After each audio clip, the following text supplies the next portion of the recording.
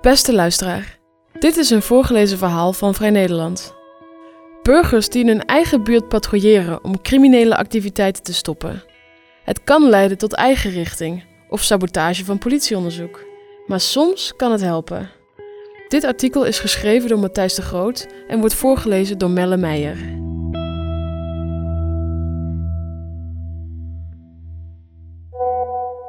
Het is weer raak. Kut. GVD. Word je toch hopeloos van? Zijn onderweg. Zondagavond, even na etenstijd.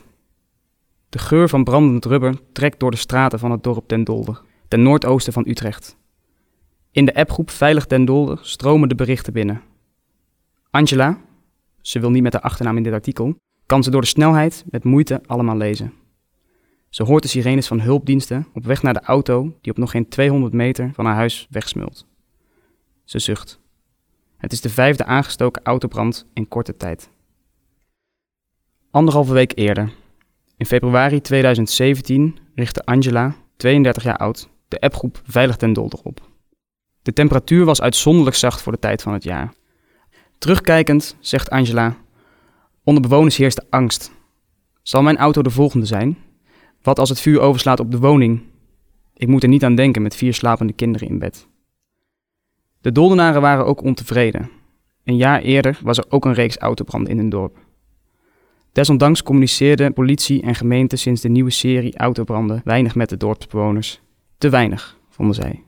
Of en welke maatregelen er waren genomen om een dader te pakken? Niemand die het wist. Toen we op eigen initiatief informeerden, zei de politie: we werken eraan, maar jullie zien dat niet, zegt Angela. Er bestond al een officiële veiligheidsappgroep in het dorp, in direct contact met de wijkagent, maar daarin werd alleen gemeld wanneer er weer een brand was. Bezorgde reacties, initiatieven of vragen waren ongewenst. Daar was de appgroep niet voor bedoeld, zei de beheerder. Angela raakte geïrriteerd. Waarom was er nog niemand aangehouden? Waarom hielden politie en gemeente zich stil? Er werd in het dorp veel gepraat. Mensen wilden wel iets ondernemen, maar niemand nam het initiatief. Daarom besloot ze een eigen appgroep te beginnen, zonder de politie en de wijkmanager. De autobranden moesten stoppen. De dader moest worden opgepakt. Burgerrecherche Den Dolder was geboren.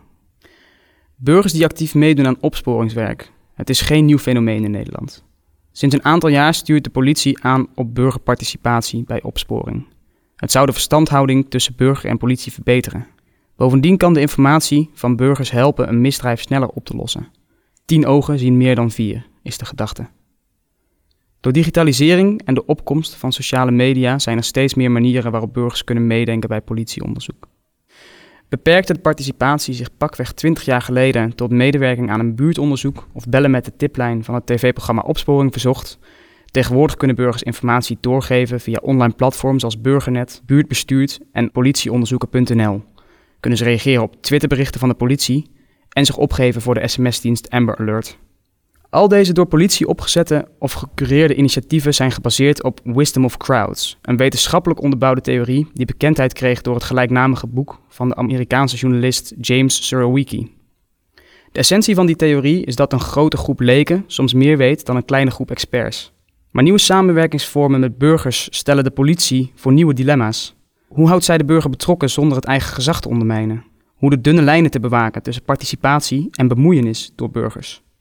Te weinig informatie motiveert burgers niet en te veel informatie kan het opsporingsonderzoek in gevaar brengen, staat in een groot onderzoek uit 2010 naar de kansen en risico's van burgerhulp bij opsporing te lezen.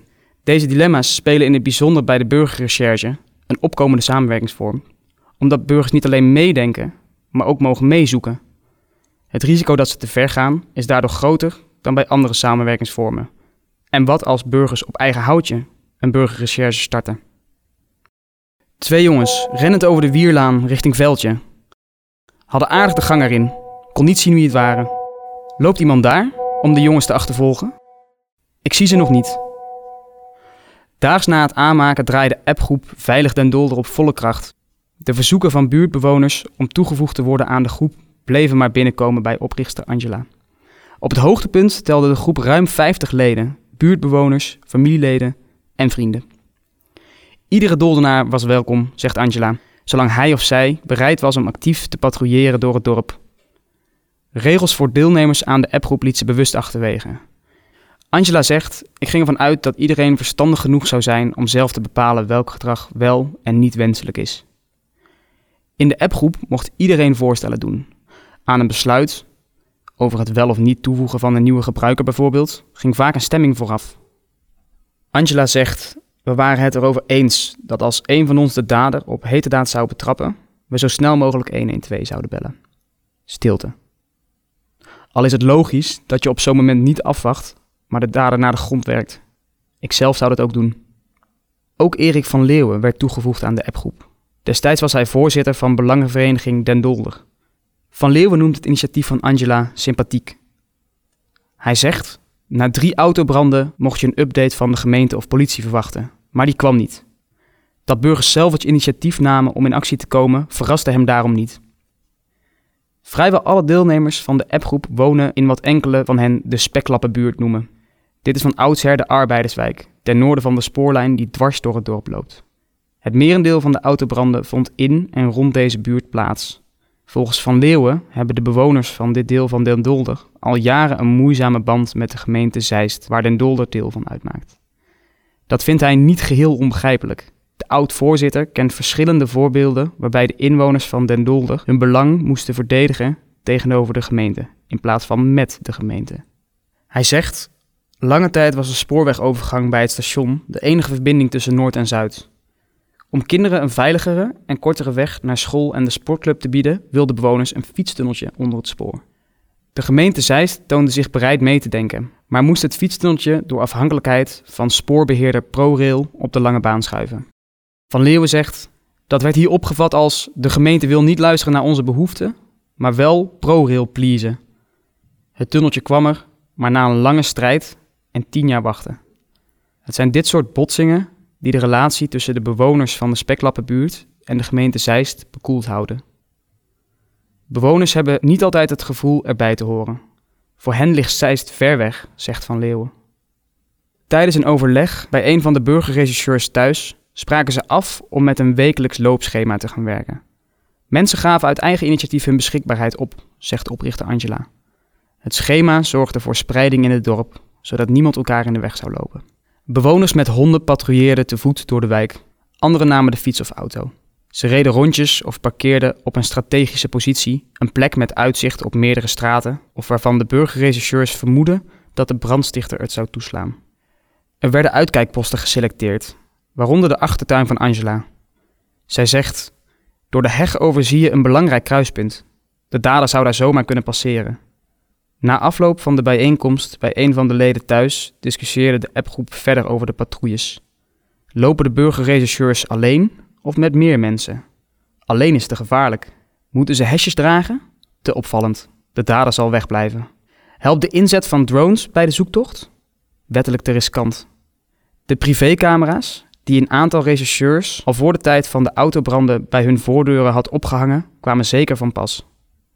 Een lid uit de appgroep met werkervaring bij Defensie opperde om checkpoints in de wijk te maken.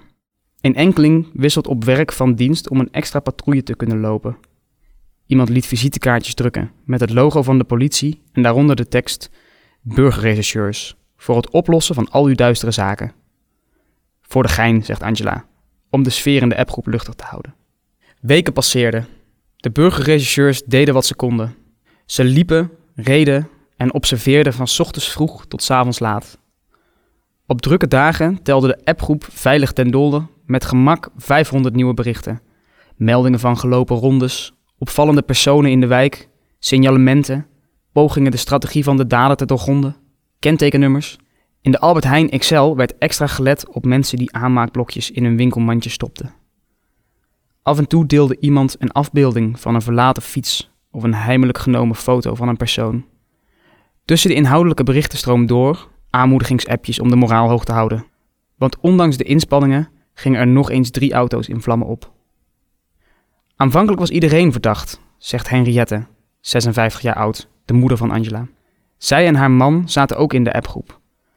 Henriette omschrijft Den Dolder als een echt dorp. Als jij in je neus peutert, is de overbuurvrouw binnen de kortste keren daarvan op de hoogte, zegt ze. De verdachte van een eerdere reeks autobranden was een man uit het dorp. Henriette zegt, daarom moesten we er rekening mee houden dat de dader ook nu een Doldenaar kon zijn. Onbekenden die alleen door het dorp liepen, vertrouwden we bij voorbaat niet. We volgden ze tot ze het dorp uit waren of we spraken ze aan. Op die manier ontdekten de burgerrechercheurs dat de politie ook patrouilleerde in het dorp. In burgerkleding, net als wij, zegt Angela. Nu had de burgerrecherche er een taak bij. Naast uitmaken wie verdachte was en wie niet, moesten ze ook onderscheiden wie agent was en wie niet. Angela zegt, gelukkig hadden we dat onderscheid binnen een aantal dagen duidelijk. De welwillendheid om informatie met de politie te delen zorgde voor 2 kampen in de appgroep. 1 groep die elke bevinding keurig doorgaf aan de politie en een groep die wilde dat alle informatie binnen de appgroep bleef. Volgens een aantal collega-burgerrechercheurs hoopten ze zo eerder de dader op het spoor te zijn dan de professionele rechercheurs van de politie. Het oog van enkele burgerrechercheurs viel op een nieuwkomer in het dorp. Hij zal hier hoogstens een paar jaar hebben gewoond, zegt moeder Henriette. Niemand uit onze groep kende hem. De man viel op doordat hij meermalen als een van de eerste aanwezig was bij de brandende auto's. Pyromanen staan altijd bij hun eigen brand, zegt Henriette. Een aantal dagen volgden de burgerrechercheurs nauwkeurig de bewegingen van de man. Zat hij thuis op de bank? Stond zijn fiets in de tuin? We waren sluw. Ik denk niet dat hij ons heeft opgemerkt, zegt Henriette. Maar zodra de eerste patronen van de autobranden duidelijk werden, wezen de pijlen van appgroep Veilig den Dolder in een andere richting. Er zijn geen cijfers over de meerwaarde van een burgerrecherche bij het oplossen van politieonderzoek. Dat is niet vreemd, zegt criminoloog Henk Verwerda. Het is ingewikkeld te bepalen wat meerwaarde in het geval van opsporing betekent. Een tip kan voor een aanhouding doorslaggevend zijn, maar voor de uiteindelijke veroordeling van een verdachte van weinig nut. Hoe weeg je zo'n tip met alle andere belastende informatie?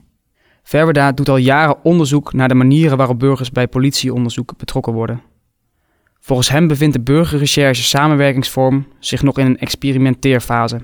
Desondanks begrijpt hij waarom deze samenwerking voor de politie interessant is. Verwerda zegt, de politie instrueert de burger levert informatie en de politie zegt vervolgens, top burger, bedankt, wij nemen het onderzoek over en houden jullie op de hoogte. Burger voelt zich nuttig, politie heeft extra informatie die ze zelf niet zou opdoen. In zo'n geval is 1 + 1 3. In de praktijk blijkt de samenwerking vaak complexer.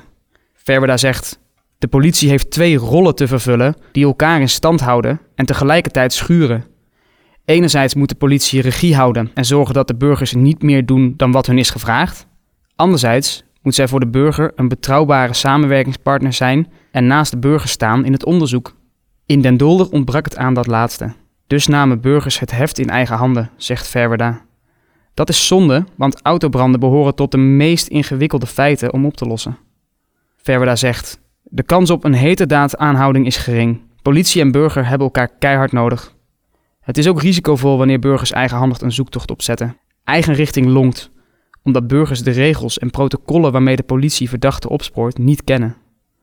Verwerda zegt, in combinatie met onderbuikgevoelens en groepsdenken kan dat tot perverse ideeën leiden. Ik ken voorbeelden in Nederland waar de verdachte tot schuldige werd bestempeld en zo het internet rondging zonder enige vorm van proces. Dat kan iemand de rest van zijn leven achtervolgen.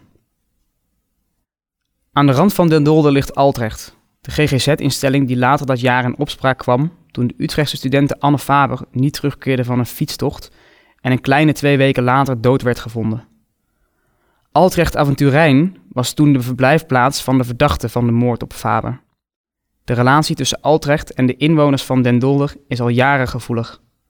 Volgens Angela en Henriette vielen de houding en het gedrag van een aantal van de Altrecht-cliënten op als ze door de wijk liepen. Bewoners waren daardoor extra waakzaam.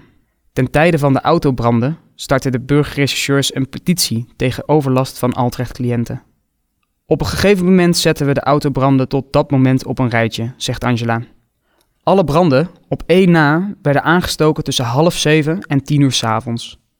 Precies de periode waarin de Altrecht-cliënten die daar dag en nacht verblijven, het eten op hebben en naar buiten mogen. Er viel nog iets op. Alle in brand gestoken auto's lagen op de route van het dorp naar de Altrecht of dicht in de buurt. We gaan u bombarderen tot burgerrechercheur. De grote hal van de Dolderse basisschool De Chameleon zat afgeladen vol. Zelfs op de treden van de trap naar de eerste verdieping zaten belangstellenden. Politiechef Jan-Dirk Bogert keek de zaal rond. Voor hem stond een microfoon, achter hem lichtte een beamerscherm op. Vanaf de zijkant luisterden de burgemeester, de wijkagenten en een officier van justitie aandachtig mee. Een kleine maand nadat Veilig Den Dolder als burgerrecherche begon te patrouilleren, besloot de politie ook een burgerrecherche in het leven te roepen. Er waren intussen 8 autobranden geweest. Van de politie kregen de aanwezige inwoners tips over hoe ze kunnen helpen. Dat details als sieraden nuttige signalementen zijn. En dat ze mogelijke sporen niet moeten aanraken, maar wel fotograferen. Voor tips deelde de politie een speciaal e-mailadres. De appgroep Veilig Den Dolder was ook aanwezig. Althans, een deel ervan. De bijeenkomst bood een uitgelezen kans voor de dader om weer toe te slaan. Angela zegt: daarom was het verstandig dat mensen uit onze appgroep die avond patrouilleerden. De oprichter van de appgroep was blij met het initiatief van de politie. Maar zij en de andere burgerrechercheleden hadden weinig aan de informatie die de politie deelde. Ze zegt: praktisch alles wat ze vertelden, wisten en deden wij al. Bovendien kwam het initiatief te laat. Op het moment van de burgerrechercheavond in de school volgde de appgroep al een tijdje de bewegingen van 2 vrouwen. Een burgerrechercheur hoorde de vrouwen op een avond in het hokje van de ticketmachine op het station iets zeggen over extra alert zijn. Meteen werd er in de appgroep gereageerd. Een andere burgerrechercheur die ook op patrouille was, spotte de 2 vrouwen even later en zei te weten dat ze in Altrecht verbleven. Vanaf dat moment golden de vrouwen als verdachten. De burgerrechercheurs volgden het duo door de Albert Heijn en in het dorp. Een derde vrouw, met wie het tweetal bij de ticketmachine werd gezien, was ook verdacht. Het lukte de burgerrechercheurs niet om de vrouwen te betrappen, maar hun vermoeden werd bevestigd toen de politie 3 weken later liet weten dat er 2 vrouwen waren aangehouden voor de autobranden. Het moeten wel die 2 meiden zijn geweest die wij volgden, zegt Angela. Ruim 1,5 jaar later is ze daar nog altijd van overtuigd. Zeker weten zal ze het nooit. Om de privacy van de verdachten te beschermen, mocht de politie niets aan de groep bevestigen. GGZ-instelling Altrecht bevestigde later tegenover journalisten dat de 2 aangehouden vrouwen bij hen verbleven. In de appgroep heerste opluchting en terughoudendheid. B1, het onderzoek voorbij, over en sluit. Columbo gaat er ook vandoor. Wil nog niet zeggen dat het voorbij is. Maar het was wel voorbij. Nadat de vrouwen waren opgepakt, vonden er geen autobranden meer plaats in Den Dolder. Was het de burgerrechercheurs van appgroep Veilig Den Dolder gelukt datgene te doen wat ze zichzelf hadden opgedragen? Het is lastig te zeggen. Volgens de politie was de rol van de burgerrechercheurs ondersteunend, maar niet doorslaggevend voor de aanhouding van de 2 vrouwen. Moeder Henriette zegt: al heeft de politie ons een aantal keer gezegd dat we het onderzoek verstoorden omdat we te zichtbaar zouden zijn, toch denk ik dat ze iets aan ons gehad hebben. Anders hadden ze ons toch wel verboden om verder te zoeken. Volgens Henriette heeft de appgroep een positieve invloed gehad op de buurt. De spanning van het zoeken en de gezamenlijke inzet voor 1 doel deden het gemeenschapsgevoel herleven. Leden houden elkaar nog altijd via de appgroep op de hoogte wanneer ze iets verdachts in het dorp zien. Uit de patrouillerondes ten tijde van de autobranden zijn nieuwe vriendschappen ontstaan. Henriette zegt: we deden met elkaar en voor elkaar. Ik zou het zo weer doen. De 2 verdachte vrouwen werden kort na hun aanhouding vrijgelaten vanwege gebrek aan bewijs. Niemand werd veroordeeld voor de autobranden. In een schriftelijke reactie laat de politie weten dat de bevoegdheden van een burgerrecherche wettelijk geregeld zijn. Als reden voor het organiseren van een eigen burgerrechercheavond noemt de politie de snelle opvolging van de autobranden. Met de avond wilde de politie, zo laten zij weten in de reactie, de werkwijze van de brandstichter duiden, de aanpak van de politie toelichten en tips geven over waarop te letten en hoe te melden. Over het contact met de burgerrechercheurs van de appgroep Veilig Den Dolder zegt de politie dat de wijkagent korte lijnen onderhield met verschillende leden van de appgroep en advies gaf over hoe het beste te handelen. De burgerpatrouille zou destijds om informatie gevraagd hebben die de politie volgens hen op basis van de wet op de privacy helemaal niet mocht verstrekken. Ten tijde van de autobranden was volgens de politie een enkele keer sprake van goed bedoeld optreden op straat door burgers dat hinderlijk was voor de politie. Ondanks dat, laat de politie weten, is de politie groot voorstander van burgerparticipatie bij opsporing.